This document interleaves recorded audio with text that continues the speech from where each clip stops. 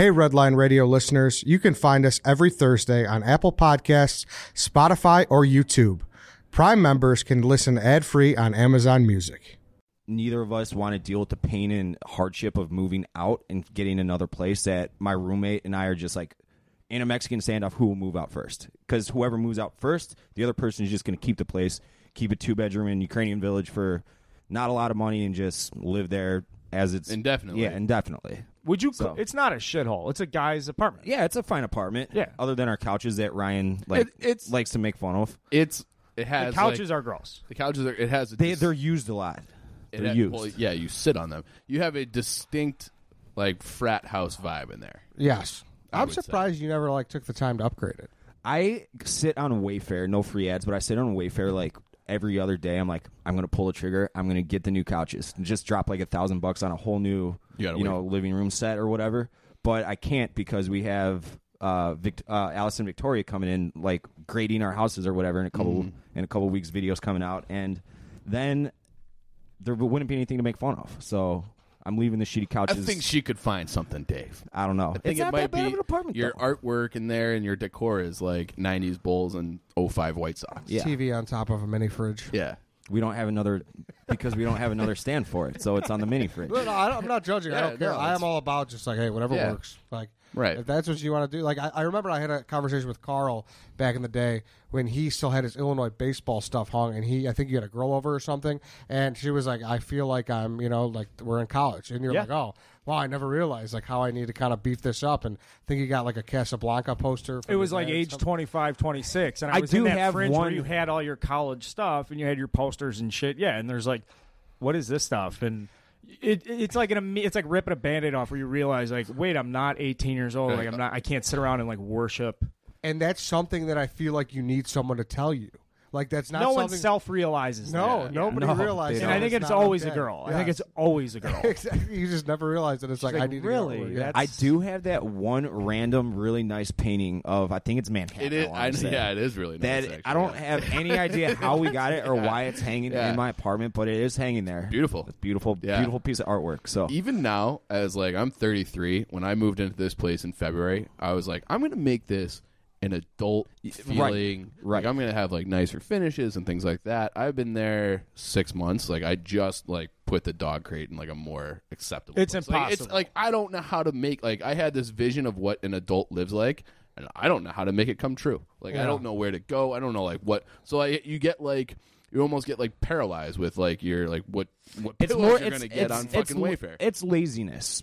Is what it really boils down to. It does boil down to that, and that's what leads me to what we originally started this with, is because, Eddie, you are going through the process of moving into this new place. I remember you were saying in New York you were getting a bed, there's a couch coming, the fucking Comcast guy was in the way. Yeah, so that was the big thing to me, is my roommate and I, we were just very concerned about the couch. You need a good couch like that. Yeah. Obviously, Dave and I are kind of on the separate ends of the spectrum here because you still got the duct tape couch in there.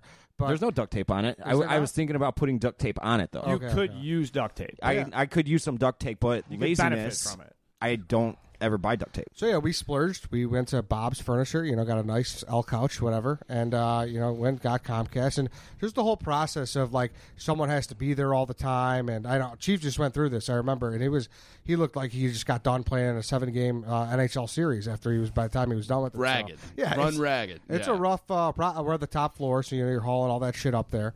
And, it's just, it's the process of moving is just always, it's never fun. All right, so come on down to Eddie's for a pregame this weekend. Sure. Next part of the grab bag. I was at a bachelor party this weekend with 30 guys. I was the youngest guy there by 3 years. I'm 32 years old. What do you think that bachelor party was like? Can we get the location first? It was in Lake Geneva at a mansion on the lake or whatever that somebody had rented out, months ago. So you golfed? Yeah, you golfed. Yeah, we golfed. Mm-hmm. Someone was asked to never go back to the Sugar Shack, which is a men's gentleman club, because now there's debate if it was a quarter or a nickel, but someone threw loose change at a stripper. You can't do that. Cannot. That's a projectile. That's a big no-no. Yeah. So they were like, you have to go. And then the next morning it was two guys who were arguing with each other about who threw it and whether or not it was a quarter or a nickel. So a horrible set of circumstances. Is there a difference? Yes, horrible set. Well, the rounded surfaces. and a nickel's a little more dense. So I think you got a better opportunity to break skin. Sure, but like the insult is like they threw it as an insult, I assume, right? Yeah, but I think you're asked to leave for like the physical assault part of it, not the emotional assault. Like, yeah, I mean, it is degrading that you throw loose change at a stripper, but at the same time, it's also like kind of dangerous. So as horrible of a situation that was Friday. Like while I was like, what's going on? Saturday was particularly funny, like trying to sort that out, as you can imagine. I bet, and I mean. So everyone was, you're 30, 31? I'm 32. So you're 32, so you were the youngest there? There was a cousin there that was a couple years younger than me, so he was the youngest one. I was the second youngest one, and then the next closest person was 3 years older than me. So I'll throw you back this. So you said 30 guys. How many guys is too many guys in a bachelor party? Ooh, 30. 30 is way too much. But they had 2 houses. Okay. So there was the house of like the golfers and the guys that wanted to get up, and then there was the house of the guys that wanted to like be out till 5 o'clock in the morning. Okay, so they organized that pretty well. I mean, it was well done. Okay. How far was the Sugar Shack? How far was the bars?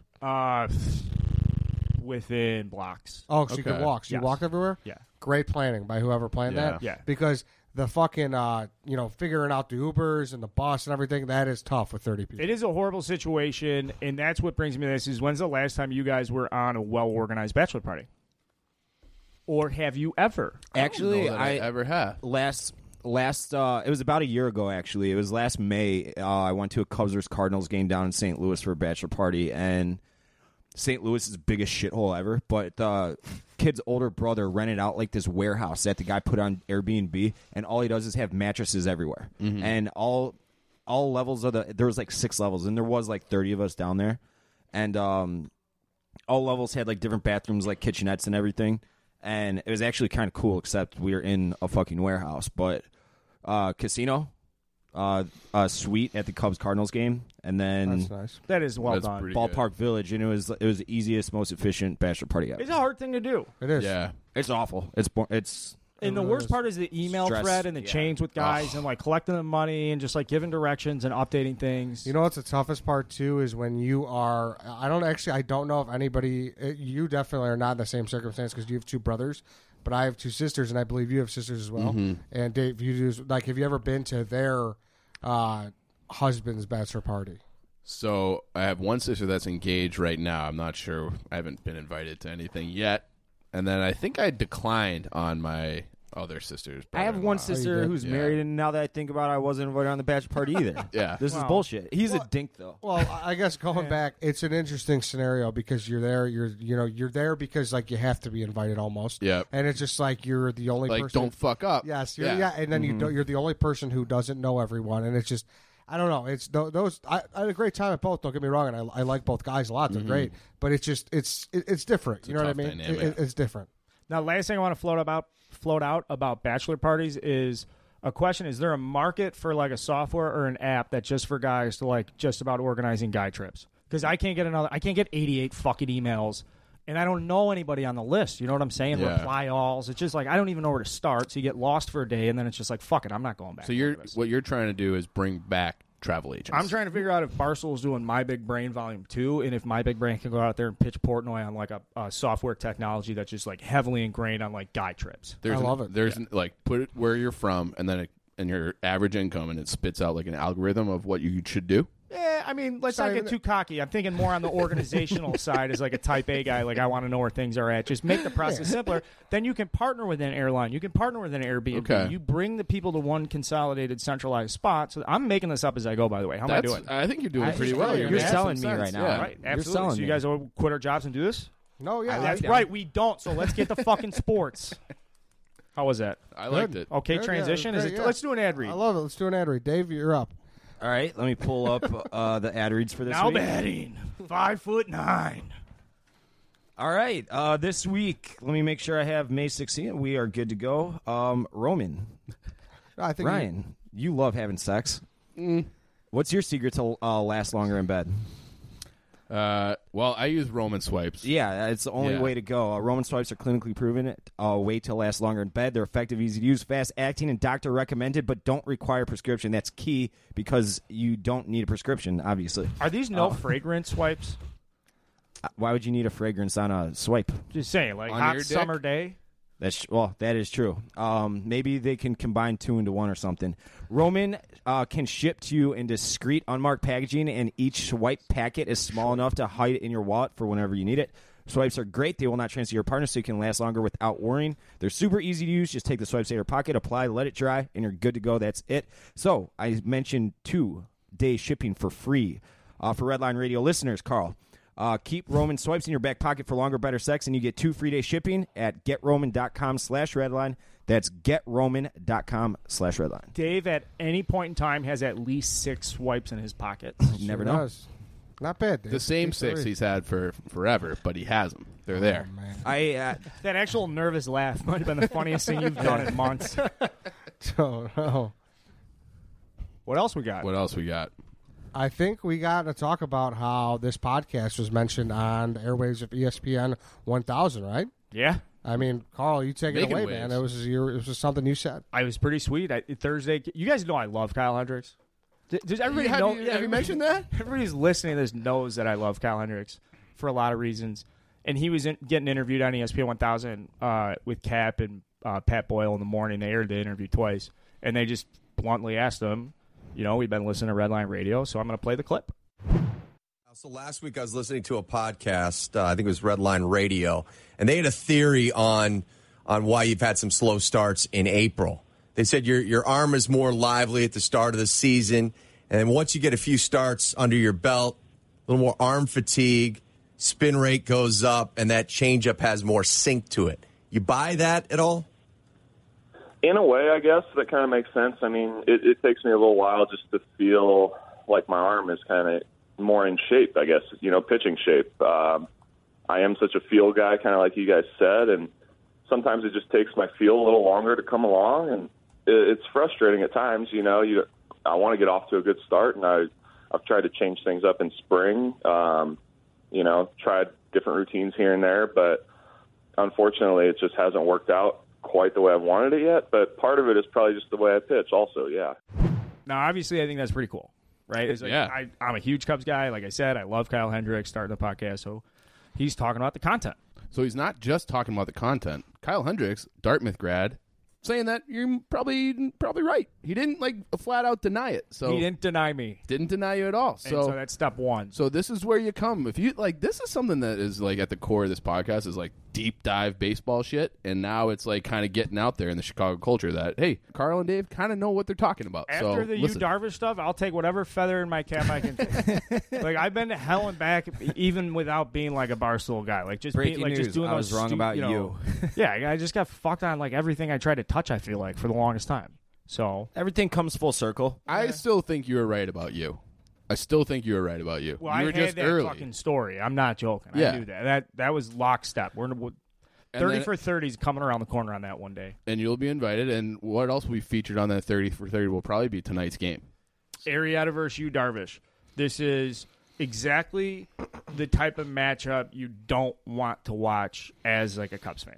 There's no good that comes out of this. Yeah, I kind of got a little bit of the goosebumps or the chills. I don't know exactly when Arrieta's wife tweeted a picture of them flying in and just at the skyline and everything. It was just whoa, this is there's emotions here, man. Yeah, it was very real. Now Arrieta can go out and he can lose, and that would suck because it's Jake Arrieta, and I just don't want to watch him lose. Mm-hmm. Now I get it. The Cubs are playing the Phillies. It's a fucking game. We're competing. My love for Jake Arrieta is rich and deep. Mm-hmm. So if there's a way for him to go 7 scoreless and the Cubs win 1-0, it's a quick fucking game because they need a quick game after, blah, blah, blah. Oh, I think I feel the same way. Jake Arrieta is one of my favorite Cubs ever. I remember when he was a free agent and I was just just bring him back. Just bring him back. I don't know. That deal he ended up signing with the Phillies was what, 3 for 90? 75, I want to say. Yeah, so it's just I feel like they could have made that happen and they opted to go with you. And it just, I don't know, it just hasn't worked out. I wish they had just stuck with it, even if it was on an emotional level. I feel like he had less risk, even if he was wearing down. Yeah, you looked awesome last time out, though. He struck out 11. He did. So he did. This could be a swing game for you, and I do sense a stretch coming for you if it's 7 out of 10 starts, 6 out of 9 starts, something where he really fucking shoves. Do you think that you looked at this matchup and like maybe now he swings the other way because he might be a little bit of a mental midget? Be like, oh fuck, this is the guy that like basically like traded him for me. Like that's, or is he aware? A lot of his mental midgetness is just with him. There's very little to do with the other team. This is a guy who's always dominated competition. So like all his stuff is just over the mound with his mechanics and. So no, I don't think you gives a fuck about it. He doesn't care about Jake. What you just wants is like go out and make fans happy. And like so yeah, I think for him it's like go out there, get a fucking couple strikeouts in the first inning, get some momentum. Again though, the problem is I see like a 5% probability that this game ends with like Cubs fans being happy. Like the results are just all, like even if Darvish goes out and beats Arrieta, like it would have to be like 1-0 awesome game. I mean, Arrieta's been just scooping protein powder into his mouth on the plane. Like, this guy's ready. Yeah, like, let's talk about push-ups. that. Yeah, he's doing yoga. How Arrieta wants the applause more than Darvish does from the Wrigley crowd tonight. He better get, like, a full-on, like, minute-long standing ovation. But that really shows, like, how much this could be a big turning point for him. Couldn't it? Right? Yeah. It could be huge. No, I don't think it can set him back that much. I think the Cubs have managed him to the point where they're just not going to let you like have a blow up. Like you see, he's pitched 4 innings the last couple times out. They've taken him out with 75, 80 pitches, like around there because it's just like whatever. We don't want him to go out in the fifth, shit his pants, and then be set back for a couple weeks. So and I think someone asked you if we should be happy with that or not, and you were like, "Yeah, anytime like we can get." You know. It's small building blocks until it's like the season for you really hasn't gotten started because he hasn't settled in, and like it will happen, and you'll know it when you see it. Like it's just you'll know it when you see it, and so it could happen tonight. But like getting up to that point, just small victories. What's like the next thing that he has to accomplish for you to say like he is settled in? Well, what are we looking for? Last start was it 11 strikeouts and 0 walks. Yeah, and so it's the fastball command. If he can throw his fastball for a strike, it's 96, it's 97. It's very hard to hit. If he can jump ahead with that, then he can jump ahead with his like slider. Get me over curveball or slider, whatever type of little wrinkle breaking ball at 0-0. So then when he can throw those 2 pitches for strikes at 0-0, fucking does not. That's it. Okay. Then the opposing team's screwed. So good on him. Chris Bryant's back officially. 3 home runs on Friday night. Albert Almora's showing a little bit of pop here. Yep. Yes, he is. A lot of extra base hits over the weekend. Sure. That's very encouraging. What else across the board? Javi Baez with a little bit of a Did you see that? He like rolled his ankle, hurt his heel, making a fucking sweet play against Jeremy Hellickson yesterday. Scared Twitter a little bit. Yep. So, but rightfully so. So, honestly, I don't know where the weaknesses are for the Cubs outside of C.J. Edwards and outside of like not having a dominant back end reliever. But that dominant back end's coming soon, though. It's mid-May. Yeah, it's got to be coming. Yeah. They were rumored to be in on Ken Giles from Toronto. He's got a power slider. He's good. And that was a guy who was with the Astros, I believe, back in 2017. Yep. The same. I was like, I remember that name. Yeah. Yeah, but it's the same. It's that same guy. Okay. They had a tough slider to hit. So a lot of good juju. And then I'm trying to think if there was one. Oh, David Bodie hit a home run. It had been a while since we talked about David Bodie. Since he had like done something where fans were like, "Duh, David Bodie." So David Bodie did that. As long as you get one of those moments every now and then, you know his team's in fucking good shape. And Brian, 3-dawn game. Huge. Brian, in inning 7, 8, 9. so wild. First time that's happened since JD Martinez. That doesn't happen very often. He I shouldn't say almost. The fucking world was watching his first at bat the next game because if he homered in the first inning, he'd be the first player in Major League history to homer in 4 straight innings. Yeah. Really? Yeah. He didn't do it, Ed. What is going on with the second base situation with the Cubs right now? You know what? It's in a dicey spot with Ben Zobrist obviously being out, and then with Addison Russell, they're going to try and figure out a way to get him to play every day. Did they just have to kind of temper it? Did they give any type of timeline at all or indication about Zobrist? No, you couldn't. Yeah. 3 young kids. Yeah. It's tough. Yeah. I don't like people that are like, it's your fucking job. Get out there and play. No. Come on, man. Yeah. Baseball's really adapted in that aspect. Yeah. I mean, pregnancies and stuff like that. They're giving guys. It's okay. Yeah. There's a lot of games. Well, dude, it's like a guy who would like walk home with his kids from the ballpark. Yeah. Obviously, this hits home. Obviously, he's a good guy. Obviously, it's come out that it's not him; it's his wife. Yep. So that was shocking. Yeah. Shocking. Well, I know wacky jackies are going to be wacky jackies, man. Like that's it. Yeah, I don't know. It's just like you always assume that the ball player is the guy running around, but yeah, very, very surprising. Has there been much of an update on our guy in minor leagues? No, nothing. No, don't. That's what I'm saying. Like, I mean, if someone goes out like that, like you'd naturally think, you'd think it'd be time for him to step up. So it's just not. We're not ready yet. I don't know what's going on with Ian Happ. He is struggling badly in Des Moines, Iowa right now. He's sitting like 210, getting on base like a 300 Is he a clip, baseball no power. Baseball guys don't do slumps like this. Baseball guys get better. He might be cooked, man. He really might be cooked. How does that happen? I don't. How do you just know. lose it? Like high first round draft pick. Like how do you just? What was he, 8th overall? Yeah. Yeah, I have no idea, to be honest. Switch hitter. I mean, poor defensively, so all his value's tied to his bat, and his bat is just bad. And mechanics one, so not getting better. So just not getting better. Pitchers are getting better. Mm-hmm. Teams are getting better facing you.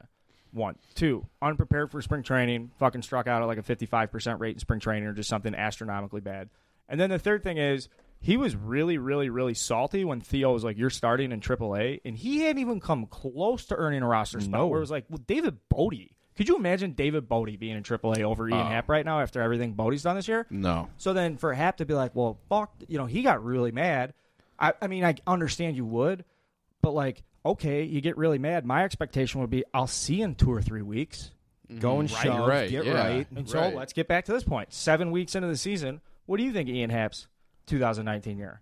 Exactly. Right. Yeah. Yeah. So this happens in other sports. I feel like sometimes where they just like give a guy a change of scenery. Well, does he still thought of in a way that he has enough talent that someone will take a flyer definitely. on him? I would imagine. I mean, I haven't seen him in AAA. I don't know if it's like a bat speed thing or a focus thing or like an injury thing. I mean, he's walking at a 15% clip and he's striking out at a 26% clip. His ISO's only $137. That's awful. 140 is major league average. So just to be clear, too, this is a guy that could have packaged with Schwarber and maybe somebody else for Jacob deGrom aggressively. Who knows? Somebody, a starting pitcher. This is a guy that we repeatedly have said could potentially be used for a trade, yada, yada, yada, and we've repeatedly said no. So, and we're now having a conversation like, can you get anything from him? Done? Yeah. Right. He's not done because it's baseball and he'll come back and it's all. So, like, don't be surprised if Ian Happ hits like 10 homers in the second half. Done. For the Cubs. Yes. Because I've just been fucking lamenting on how bad he's been. That's how baseball works. That's baseball God's talking right there. All right, so Cubs are good. We've got an interesting little stretch here coming up with the Phillies, followed by the Reds, followed by a trip to Houston. So the Cubs have another – they play, I think, for the next 12, 13 days in a row. They got a 3-game set in Houston next week. I'm not looking forward to it. I'm staying right now in the moment. We've got 5, 6, 7 games at home. Let's take care of them. Yeah, be interesting if you ends up facing Houston. Yeah, that's Yeah, the Cubs are a great home team. So this, they're 15-6 or something like that at home. I mean, this should be a stretch to kind of fatten up here before you. And admittedly, Wrigley's a hard place to play early in the season. Yeah, it's cold, windy, shitty. You come into Chicago. It's a great city to travel into for opposing teams. It's like that they get that flu. They get that Chicago flu. Yeah, Dave, you know that on the South Side. It's tough for teams to come into the cell.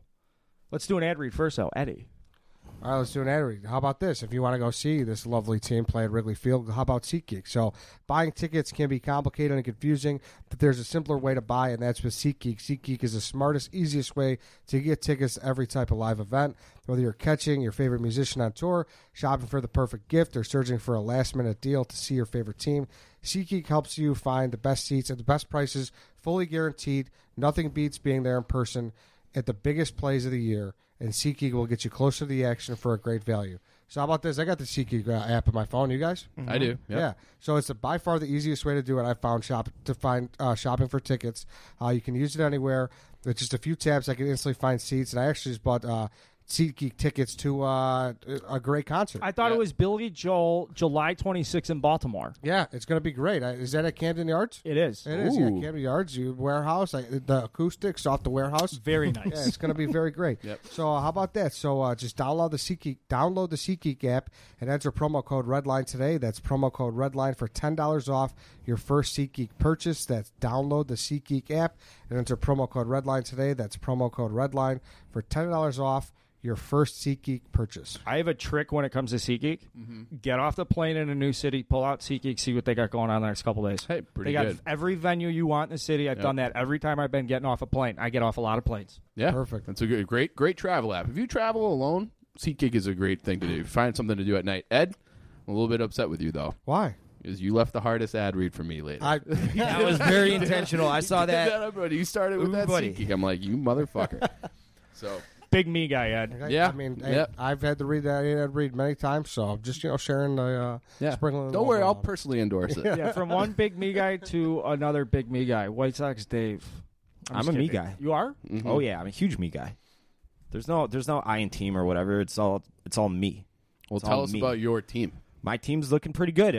Like you said, they got murderer's row of baseball teams coming up in the next week, starting tonight with the Houston Astros. They're on the road. Then they go to Minnesota Twins. 2 best teams in baseball record-wise right now. Twins are awesome. They fucking kill the ball. They scored 40 runs against the Seattle Mariners this past weekend. They murder the ball, and I don't want to get too deep into this, but the signings they had the last 2 years, like just little bridge signings, because they got a nice loaded farm system too, have been fucking phenomenal. And I wish the White Sox would have kind of like tried to mirror that, because they're a rebuilding team, but they're a rebuilding team that's fucking winning baseball on games the fly. Right now. Yeah. So I had a little blog come out today where I talk about these 2 series coming up.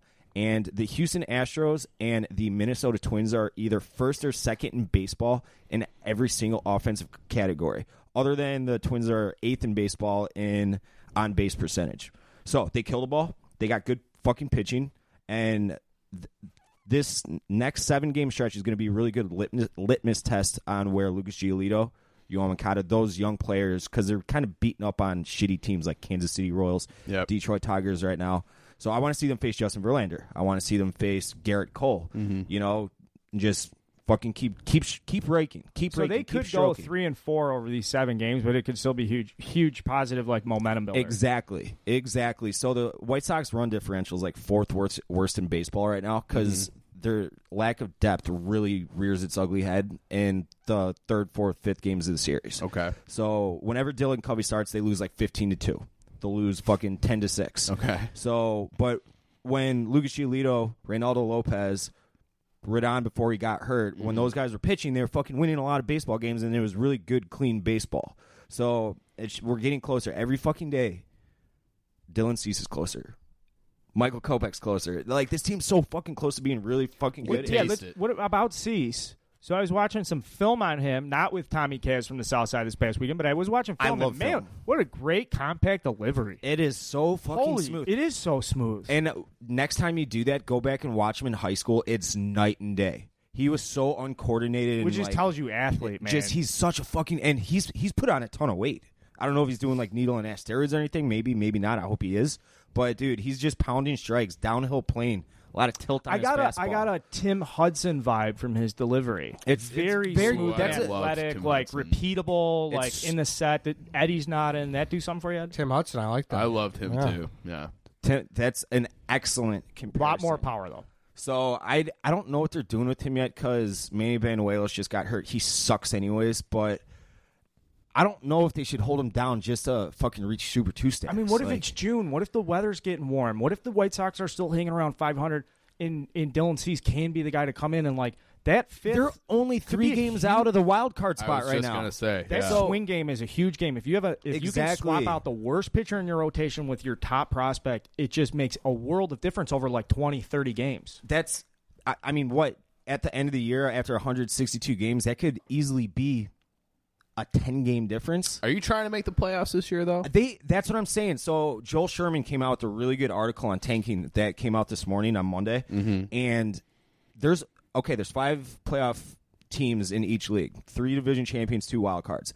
There is like arguably 6-7 teams in the AL that are going to make, like, that should be playoff teams. Okay. The rest is just that much shit. It's Yankees, just Red Sox, Rays, Twins, and then the Astros are the 5 that are like for sure going to be in the picture. And the Rays could conceivably, talent-wise, trail off. They haven't shown they're going to do that historically since they've been doing like they're a fucking great organization. They are a great organization. Yeah. So, but then after that, the only other 3 teams that I think could like conceivably make a run, A's maybe would be the A's if they get hot. They just fucking roasted the Tigers. The other one would be if the Angels with Shohei Ohtani coming back. He's looking good right now too.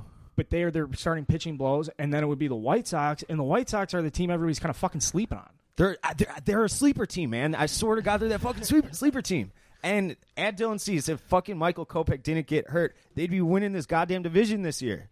They'd be winning this. And Carlos Rodon, that's 3 fucking, at least number 3s in the rotation. Instead, they got fucking Dallas Keuchel still unsigned.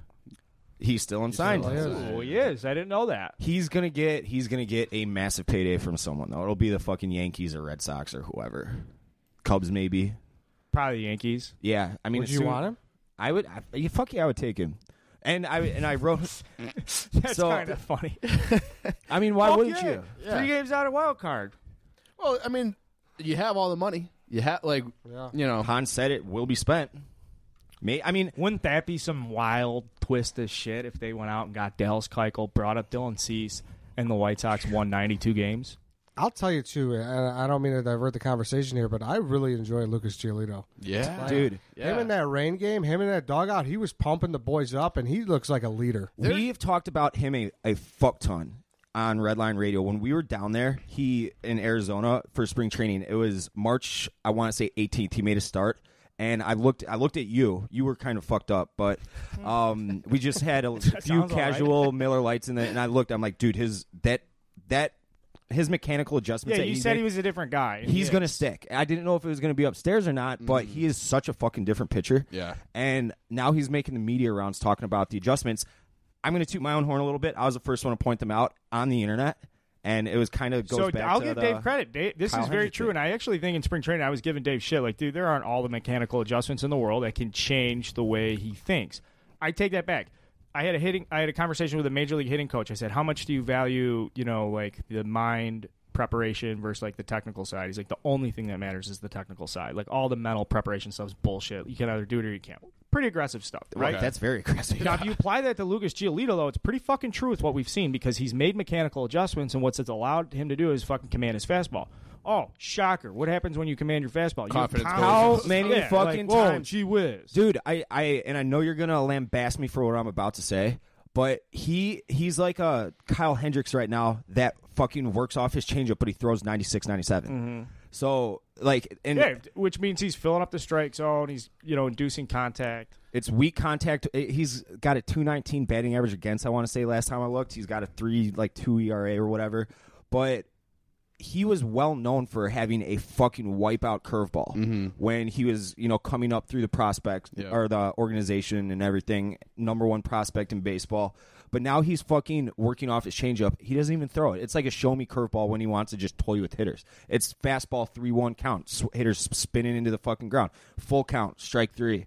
And his confidence just to be able to locate that changeup and then back that up with the 95-mile-an-hour fastball, it's turning him into an all-star pitcher. Yeah. And I fucking love everything about it. We're going to talk to him in a few weeks, like, really in-depth on Redline Radio about it. Couldn't be more excited to just talk pitching with someone. Quick analogy for the difference between Lucas Giolito last year and this year would be the difference between Byron Leftwich throwing a football and Drew Brees throwing a football. Does that make sense? Yeah. So, like, what's easier to repeat?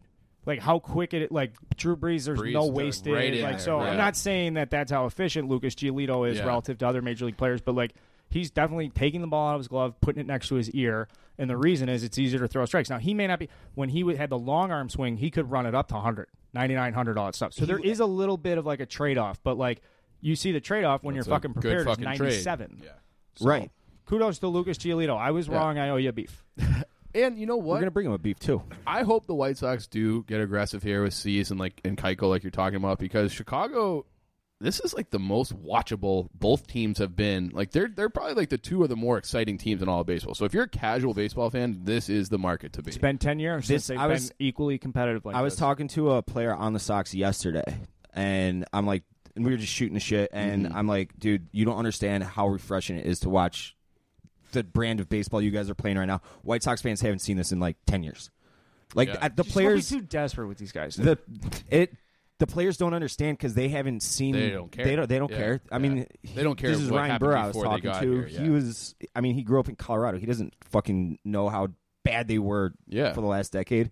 So I'm and the bullpen looks fucking great, fucking great. And I said that was going to be their strong point too. Kelvin Herrera gave up a go for ball to Vlad Jr. yesterday, which fucking sucked, but. I would say this. It's not nearly as bad as all the White Sox fans were saying when they did sign Machado. No. Fuck Machado. They don't need Machado. Fuck that guy. Yeah. This team's looking fresh. They're looking. They're looking. Hello. Yeah. Hey, how you doing? I do wanna end on this with the White Sox talk real quick though. We got an ad read. I couldn't fucking state this enough that they have to go as hard as possible at Cole Hamels next year when he's a free agent. They're going hard after him. I would fucking kill for him in their rotation. You know, you were really tooting that horn on Twitter this because I was looking at all the free agents next year. I'm like, Garrett Cole is probably going to get $32 million a year. I'm like, Cole Hamels, you can get him on a 2-year deal, third, fourth year option, maybe whatever it is for like $20 million a pop, whatever.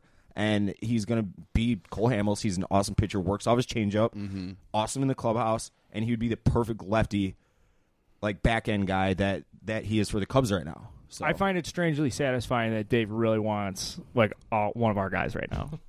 I mean, so I'm not ripping on. I'm admitting that I find it strangely satisfying. It's not fair to you, Dave. It's a very reasonable want. Would you say it's refreshing? Some could say it's not refreshing because it's coming from you, Chief ad read. Yeah, so you're going hard after Hamels, what is easy to do. And what I was saying about the White Sox, okay, is that I always have them on a lot of times when I'm cooking dinner. And what I cook for dinner as background noise, because they are watchable, is HelloFresh. And HelloFresh, it makes it so easy that I can watch the White Sox and cook a meal at the same time. So HelloFresh makes conquering the kitchen a reality with deliciously simple meals. HelloFresh does all the meal planning, all the shopping, all the prepping, so you can focus on a healthier you and a happier family. You can cook it for yourself if you're a single guy like us and most of our listeners. But they make it so you can have your girlfriend, you can have kids over. It's great. It's enjoyable. It's easy. Everything is pre-measured, and it's a 6-step pictures. So even if you can't read, you should be able to do HelloFresh. So you spend less time meal planning, less time grocery shopping, and you get back to do what more of you love, which is sitting around, being with the guys, watching baseball, and things come together and so fast. So the last thing you want to do when you get home is spend all this time cooking and then shopping. So you can get everything done in 30 minutes or less. So it's faster than your average meal delivery service. So make a delicious part of your week every week. There's 3 meals to meal plans to choose from. You can get the classic, the veggie, the family. Everything is so great on there. So I'm just can we go off script just for 1 second? Yeah, keep going, please. Can we open the show talking about like adult stuff? And we just talk like it's hard. It is hard. Right? Yeah. Like Chief can't even hang you can't even hang a picture on your wall. I have no pictures in my apartment. Right. So get HelloFresh. But I cook good dinners because I got HelloFresh. Right. So the day was over the other night. HelloFresh dinner. So easy, so convenient. So easy. So yeah. I did pop in and I made myself a little HelloFresh dinner. I bet you popped in. It was a pop. Yeah, I bet. Yeah. So and then all it is it's $80 for your first month of HelloFresh. So think of all the meals you're getting for HelloFresh. If you go to HelloFresh.com/redline80, again, that's HelloFresh.com/redline80, and that's the URL to get that promo code. It's $20 off your first 4 boxes. You gotta enter Redline 80, right? Enter Redline 80, and it's like receiving 8 meals for free. I feel like we should be playing music like the Star Spangled Banner softly in the background. It's like the HelloFresh State of the Union ad read. That was how to eat. It was a good ad read, and that pisses me off because the HelloFresh ad read is by far and away the hardest one to do, and you did pretty well, all things considered. And I was hoping that you get made fun of like I did when I did it on, I think it was Dog Walk a few weeks back or something. Mm-hmm. I think we've all stumbled over that. Yeah, in the past. Dave's not petty. Yeah. I love a good pet. Is that something? Does that work?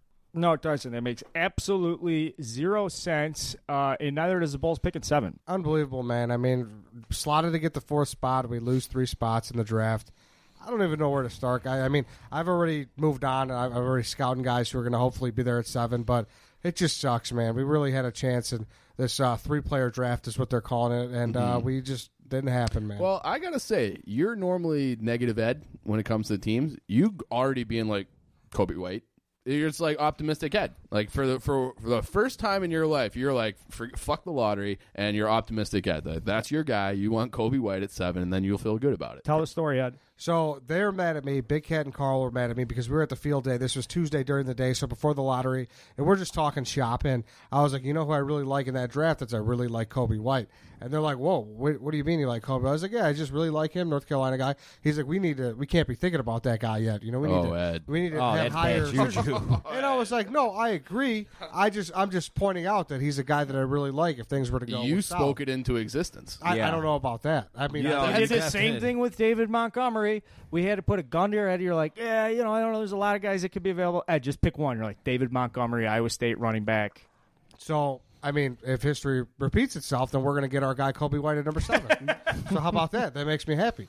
Would you rather have him or one of these guys that are the point guards are rumored to be out there, whether it's one of the Celtics point guards or if it's Lonzo, or would you rather just be like, we're building a young team? I mean, I know Lonzo and Terry Rozier are still pretty young, but would you just rather be like, fuck everything, don't give up the asset? So Lonzo's interesting because Lonzo Ball is a very good NBA point guard.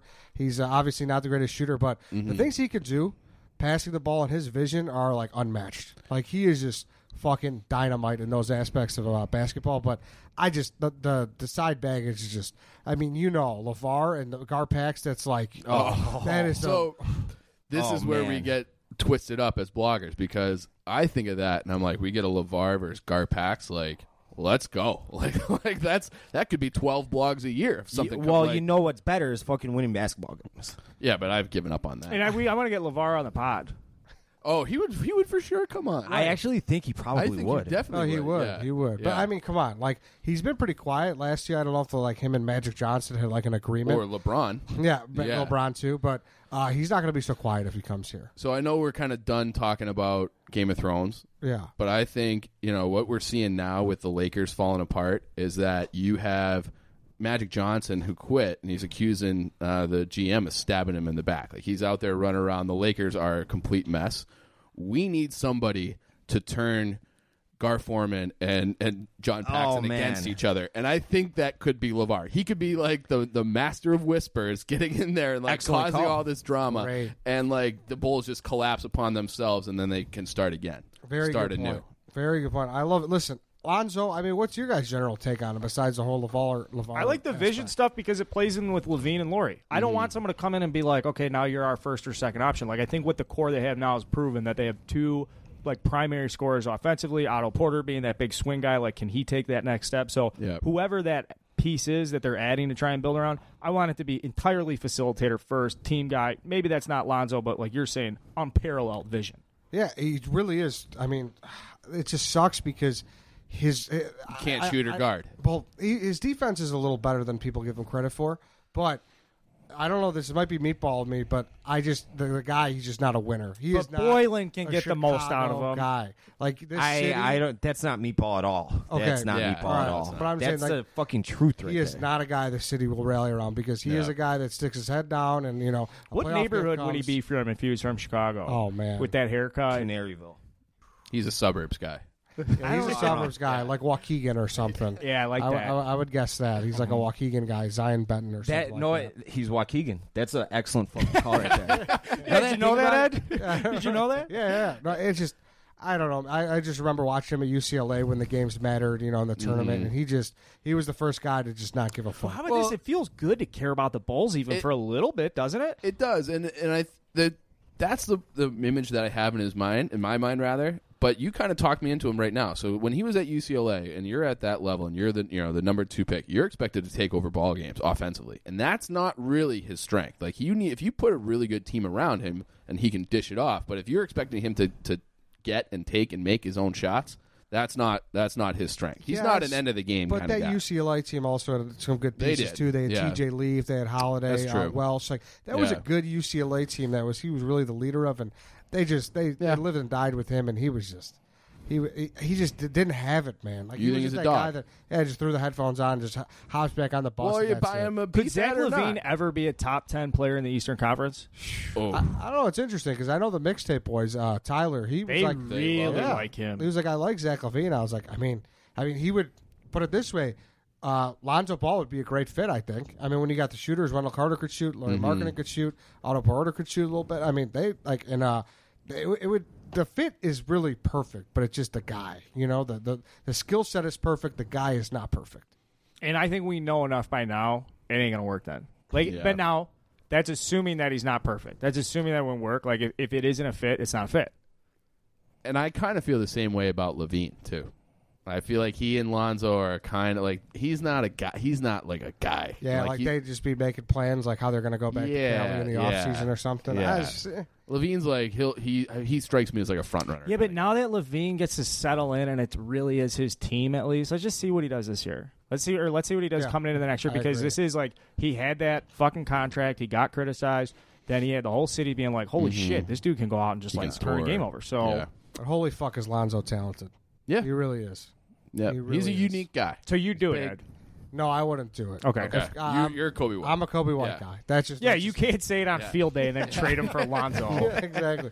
I'm a Kobe White guy, 6'5", athletic. You could score, you could shoot the lights out. So I mean, the Bulls from outside would be absolutely dominating. They'd be fun. And that's what do they do now? What I mean, do people like bring back 2-pointers or 3-pointers now in the NBA? Oh, I think they like the 3-pointers. Exactly. Threes. Kobe White could shoot. I mean, look at all those shooters. We'd be shoot city. Yeah, we'd be awesome. We need 52 and 30. I don't know about that. Okay. Flip it the other way. Yeah, exactly. Which would be an improvement, I think. So, yeah, I mean, it's unfortunate that we fell to 7, but there are good players that are going to be there. Hopefully it's Kobe White. If not, there's some other guys, Garland out of Vanderbilt. But we'll see what happens. And the Bulls, they got young pieces. They got good pieces. But if it'll be enough, your guess is as good as mine. I want you to use your draft black magic powers again. Okay. For the Blackhawks. Who do we want? We're sitting at 3. All the media starting to talk about why a defenseman's not a good idea and they should take this forward or that forward. All the people that have Stan Bowman in their ear and the people that Stan Bowman has in his pocket are now like pumping the forward thing. We want Bowen Byram, Ed. Say it. Bowen Byram. Bowen Byram. I really like that Bowen Byram guy. Where's he from? Vancouver Giants. Vancouver Giants. Yeah, so nice defenseman. That's what we need. He's a number 1 defenseman. Front line? What's that? He's a front liner. He's a number 1 type guy. We Can don't you have describe him physically? Is he tall? Is he short? He's like 6 foot, 6'1", right around 195 pounds. Skates like the wind. Plays a little bit mean. He led the WHL playoffs in scoring as a defenseman, which had never been done. The guy is special. So they've drafted all these defensemen in the past. None of them are at that level. You need a Duncan Keith type replacement going forward. This guy could be that guy. Don't fuck it up. Don't fuck it up by taking a guy who's going to be like a good second line center just because you have all these other defensemen waiting. Take the guy who's the best guy. That's Bowen Byram. Bowen Byram. Ed said it. So even at the number 3 overall pick, you can't get like a frontline center? I mean, you can. In a lot of years, Jonathan Taves was the number 3 overall pick, so you can definitely get that kind of guy. I'm just saying that defensemen are kind of more valuable, and you still have Taves and you have Dylan Strome, so then you'd be adding a guy who's going to really theoretically be your 3rd center, so you might as well just take the best player available. I like that. Listen, hockey can't be any different than NFL. Yeah, it's probably right? pretty similar, but you don't want to take if you took a running back 3 years in a row, and none of them, they're all like solid, they're all like Montgomery's. You're not going to be like, oh my god, we've got a chance at Saquon, but we're just going to pass. No, you take the generational type guy. So that when there's talent that special available, you have to take him, and that's what Bowen Byram can be. So that doesn't matter who they've drafted in the past. They're not good enough to be like you're going to draft for organizational depth. Take the guy who's staring you right in the face, who can help you and help you fast, and there's no chance he goes top 2. No, the top 2 is the top 2. The top, like, those guys have been set for like a year and a half. RG3 and Andrew Luck. Yeah, exactly. Yeah, like those 2 guys they are at the top of the draft. So. Hey, wasn't Dwayne Wade taken in the same draft as Carmelo and LeBron? He was. Where's our Dwayne Wade? I think Bowen Byram can be that guy. Let's hope so. He could be in that same discussion. He's going to be a really great player. So just when you see the other people in the media, the Hawks being like, oh, take this guy Turcotte, take this guy Cousins, we just want Byram. Byram, no matter what. I'm in. You're in. I'm in. Eddie spoke it into existence. Bowen Byram. He's going to be drafted by the Hawks. So go home tonight and say Bowen Byram in the bathroom. Yeah, with the lights out. Should we write a letter? Like, I feel like there's actual constructional activity we can take. It sounds like there's a lot of disinformation in the media about this too. Yeah, I think the people look at the people who have the interviews, and then the people that have interviewed Stan recently, the Athletic, and then those are the two guys who have swung, and now they're writing pieces about all the risks associated with taking a defenseman at number 3. But which is bullshit. There's no risks in taking a defenseman. Ed, wave your black magic wand. My question is this, though. You can't see it, but if the top 2 are set, like stone cold, it's carved into wood, what's the purpose of disinformation? Unless you're trying to trade back, or I don't know. But it's like they've been describing this draft as the Blackhawks have like the first pick in the draft because the other two. Right, okay. Right. So it's like they could go in a few different directions. But if you were starting a team from 0 and you didn't have anything, it would be Byram. So just take that guy. Like, they don't have anyone. The Hawks have drafted Yogi Haru, Mitchell, all these guys, Bohlquist. None of them are as good as this guy. And they need a guy who can be their Duncan Keith. They don't have it in the systems. This guy is that guy. He might even be ready to play at 18. I say play 3 defensemen. I say just change it around. Do a 2-3. Don't they always do 3-2? Change the game, Dave. The 1-3-1. 1-3-1. Can you reinvent it? Yeah. Can you do that on 5-on-5? A 1-3-1? Or what's the power play that I like? Yeah, we're going to circle back on that next week when we got some video on that. Chief, I'm happy for you. I'm excited because you have a little glimmer of hope. And anytime you get a little glimmer of hope around the Blackhawks, that's a special thing for people that know you. Am I wrong? Oh, yeah. It's crazy how much the Blackhawks affect his. It really is crazy. I'm excited to run back that party and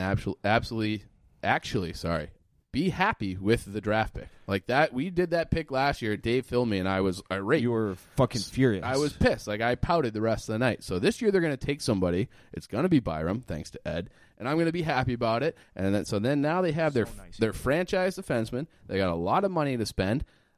There is some hope as long as management doesn't fuck it up. So that's kind of where we are right now. As long as management doesn't fuck it up. So let's end there with Blackhawks as long as management doesn't fuck it up. Fingers crossed. Optimism. Dave, you've been tap dancing, jumping around. You're super excited for something you're about to reveal to the Red Line radio audience. David, what game is it? Do you remember the game Marry, Fuck, Kill, Mike? Yes. How do you play it? You have 3 options, and then you pick one option that you would marry because you love it. You pick one option you would fuck because you lust over it, and then you pick one option that you would kill either as process of elimination or out of pure hate. But sometimes the choices in the game are so hard. It's like, I don't know, pick 3 of the most beautiful women on earth. You can't kill one of them because you don't want to. But you have to by the rules of the game. So we got a little game we're going to be playing. It's called Cut, Trade, Lifetime Contract. Sometimes it'll be easy. Sometimes it won't be. Could you say that slower? Cut, Trade, Lifetime Contract. So marry, fuck, kill, but cut. with cutting, trading, or signing them to life, they play out the rest of the career for you and your team. Can we change the name of it on the fly? Yeah, let's. What do you got? What do you cut, got for me? Sit, start. Cut, sit, start. Lifetime contract. The only problem I have is because you can marry and fuck or kill. So no, it's a lifetime of monogamy. I do like build statue. Okay. Statue, start, cut. Sure, we can call it that. There's a little alliteration there. I feel like trade and cut are too similar. So it's like you either want them or you don't. And then how much do you want them? Then how much do you want them? So the cut has to go. Okay. So and then you can't just. So what are we adding? So what is the final answer on this game we're playing? I would say cut, start, statue. Start, statue. Okay. Eddie, what do you think of that? You're mulling over your thinking. I love it. Dave, whatever Dave William wants, we're going to go with. So, we're going to play this game centered around the Bears this week. Why are you spinning a bottle? Because that's a little just extra pizzazz for the game. So, I'm going to ask Eddie this since he's our forefront Bears guy. Ed, I already forgot the name of the game we're playing at this point. Cut, start, statue. Cut, start, statue. Tariq Cohen, Kyle Fuller, Allen Robinson. Who you cutting, who you starting, and who you building a statue for? Okay, so I guess this might be out of the box a little bit here, but I'm in a statue Tariq Cohen. Little shifty guy. I'm with you. Back, yeah. Darren Sproles lasted a long time in this league. That's a great player comp for him. So I'm going to go with him. I think there's longevity to his game, even though running backs are not a longevity position in the NFL. Here's where it gets kind of tough with Allen Robinson and Kyle Fuller. I mean, I like them both. It's really nothing against either. I think I would start Allen Robinson just because I remember what it was like for that year without when we traded B. Marsh and Alshon Jeffrey, and it was just misery at wide receiver. So there's a little bit of recency bias towards that.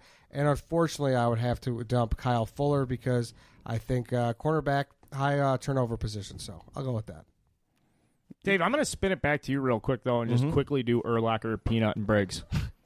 All right, I'm cutting... Fuck, this is a hard one. See, this is the name of the game right here. I thought Peanut was a very good player, but out of those three, probably the least talented, maybe. He got the most out of, like, his grit and toughness. Like maybe the best Bears DB ever. But. I mean, we're talking about Lance Briggs in comparison to Lance Briggs and Brian Urlacher. That's why this game's tough. Ed and I are on the same page that I'm definitely cutting Lance Briggs. Same. Yes, easily. Easily. Ooh. Which is tough because I like Lance. And I'm building a statue for Urlacher, even though I do Lance think Briggs he was a motherfucker of a player. But. Overrated. Yeah. So, and then statue for Urlacher, but you can't even just leave it at that. He was like, he gets a statue even though he was overrated. What? Is that what you just said? I think he was a tick over. Well, there's rules I have to play by. You could run right at Brian Urlacher, and that was his weak point. That's what the Packers did for years. Mm-hmm. But Hall of Famer. I think of course. You think you can't cut Peanut. What do you got for Cohen, Fuller, Robinson? I'm with you on Cohen. And I feel like Allen Robinson just didn't do enough for me last year. So, and they have some other options. A lot of that was on the offense. A lot of that was on Trubisky. Yeah, they spread it around. Yeah, perhaps. No, it's a fair assessment though. Fuller is a ball hawking corner. Like he gives that secondary a little bit of attitude. He's a playmaker. I feel like those guys are actually hard to find. So, like I feel like the plays that he makes as a DB are more valuable inside of a game than what Allen Robinson brought to the table. So I'm going to go with that Pro Bowl level corner rather than like a very good, like a one, he's probably a 2 on a really good team, Robinson. So I'll take it. Yeah. I'm just going to be quick. I'll be very quick. I got to cut Cohen, and it's just because I love Nagy. It's because I just trust that. Like I think Nagy could turn White Sox Dave into like a productive, third down back. I was a fucking awesome fullback. And I just think Fuller... like you get Fuller, you shut down part of the field, and you just worry about less stuff, and you get to do more blitzing and shit like that. So, Allen Robinson, you start, though. And the reason is the fucking matchups that guy can create on the outside. He forces your biggest DB on the outside. Like, I just like Allen Robinson. And professional. And if you saw over this weekend, someone came at him for being at, like, the Bears gala. It was, like, his girl, and was like, oh, it looks like your girl's been around the block. And, like, on site at a black tie event, Allen Robinson pulled out his phone and replied on Twitter. Was like, I bet your mom has been around the block before. Pulled out a yo mama joke. Whoa. So, Allen Robinson, you get a beef. Bad Mama Jamma. And a start. That's what we're doing. Start. Dave, do you want to answer the original question? Yeah, I will. I'm going to... All right, I'm starting Tariq Cohen. I'm cutting Kyle Fuller. I'm building a statue for Allen Robinson. I guess Robinson and Cohen could kind of be flip-flopped, but at that point it doesn't matter. But Kyle Fuller, he pisses me off a lot. We've talked about this. He was good last year, but prior to that, he wasn't all that great. He was very good last year. You love to pick on defensive backs. You love it. Like you hated Eddie Jackson for a minute, and he was like the best safety in the league. Well, last year he was absolutely his rookie year. He was rookie year. Okay. All right. That was the first edition of Statue Start Cut. Did I say that right? First edition. Sure. We'll be back next week with the Blackhawks, maybe. Sure. Yeah. We got more grab bag? We are done with grab bag. We're done with grab bag. So I think we're about. Does anybody have a beef? We giving beefs to anyone? I'll buy Lucas Giolito. You know what? I'm going to take a beef away. Ooh. Not that ESPN would ever get a beef, but they're banned from getting beefs. 3 weeks in a row with the Cubs, Sunday Night Baseball, the last 3 weeks of Game of Thrones. I got a fucking family at home. I can't manage all this stuff. I mean, there's only so much like 2 TVs can do. Yeah, and it's tough. I'm just sick of it. But here's the other thing, though. The White Sox fans on Twitter were chirping at me. So, like, I got no beef with White Sox fans. You guys know I like White Sox. You're a Southside guy. Yeah, I grew up on the Southside. I respect you guys, all this stuff. Leave me the fuck alone. I will say this. I had some beef about the Cubs playing Sunday night. I said it on Twitter, like, it's horse shit and, like, all this stuff. I get it. The Cubs are good. But, like, this damaging when you have these guys play every Sunday night. All the other teams are playing at 1 o'clock. White Sox fans were like climbing in my mentions like, oh, how tough you guys have to play on ESPN Sunday Night Baseball. So, like, I'm not trying to be a dick. I get it, you guys don't play a lot on Sunday Night Baseball, if at all, ever. I don't think they ever have. It's like just not as it's cool the first time. Yeah. And like when they do the, because they'll do a lot of pre-production stuff around the field and awesome. the tours and the stories. And if you've never seen, ESPN's awesome at live sports production, right? Like that's their bread and butter. So it's very cool to see that. But then after a while, it's like going to fucking Disneyland. It's too much. No, thank you. Give me Len Casper. I need the Jeff Vukovich ads. I need to feel like I'm at home. I cannot do this stuff anymore. So I don't blame you. Sunday, it's an inconvenience for you. Yes, I like Sunday nights. I don't want to sit there and listen to fucking Jessica Mendoza and A-Rod and Dave Scholl or John Sciambi and, I've got a great story for you. No. Get back to the fucking count. Get back to the game and rant. And that's not even a rant. That's just me a little perturbed. Yeah. Do they do a local broadcast on those days too, or it's just no? Don't they have to? I thought no. Yeah, but that's only on like if they do like a Tuesday night game. Yes. Okay. But no, Sunday Night Baseball, ESPN has exclusive rights to Sunday Night Baseball. That's like a sneaky one of the best parts of being a Hawks fan. You get Ed Zone no matter what. That's true. Yeah. That is true. You just get Ed Zone, you just sit back and enjoy it. So who's got a positive beef? That was a negative beef. I want a good, tasty, positive beef. I got a positive beef. I want to give a beef to the horse who finished the Preakness without a jockey. That was one of my favorite horse racing moments ever. He bucked his jockey right out of the gate, and then he said, "You know what? I'm going to finish the race." And he didn't even come in last. So kudos to that horse. I can't remember who it was right now. I think it was in the nine gate. But yeah, I loved every second of it. So I didn't even watch. Give that horse a beef. I'm going to buy that horse. I love it. Yeah, that horse gets a beef. No, what? I'm going to buy. Who am I buying a beef for? I'm going to buy Daniel Palka beef. I think he's going to be back soon. He is absolutely fucking murdering the ball. He hit one. He should. It popped up on my Twitter feed today that he hit one. Yeah, today. So he's got 10 there in the last 10 games. He's hitting over 300, getting on base close to a 500 clip. He's walking more than he's striking out right now. He's going to be back soon. When's the podcast coming back? It's already been back. We're recording tomorrow probably for Sox Ed, but I got to get fucking Yonder Alonso out of the lineup right now. Nope. And Daniel Palka. Just a beef.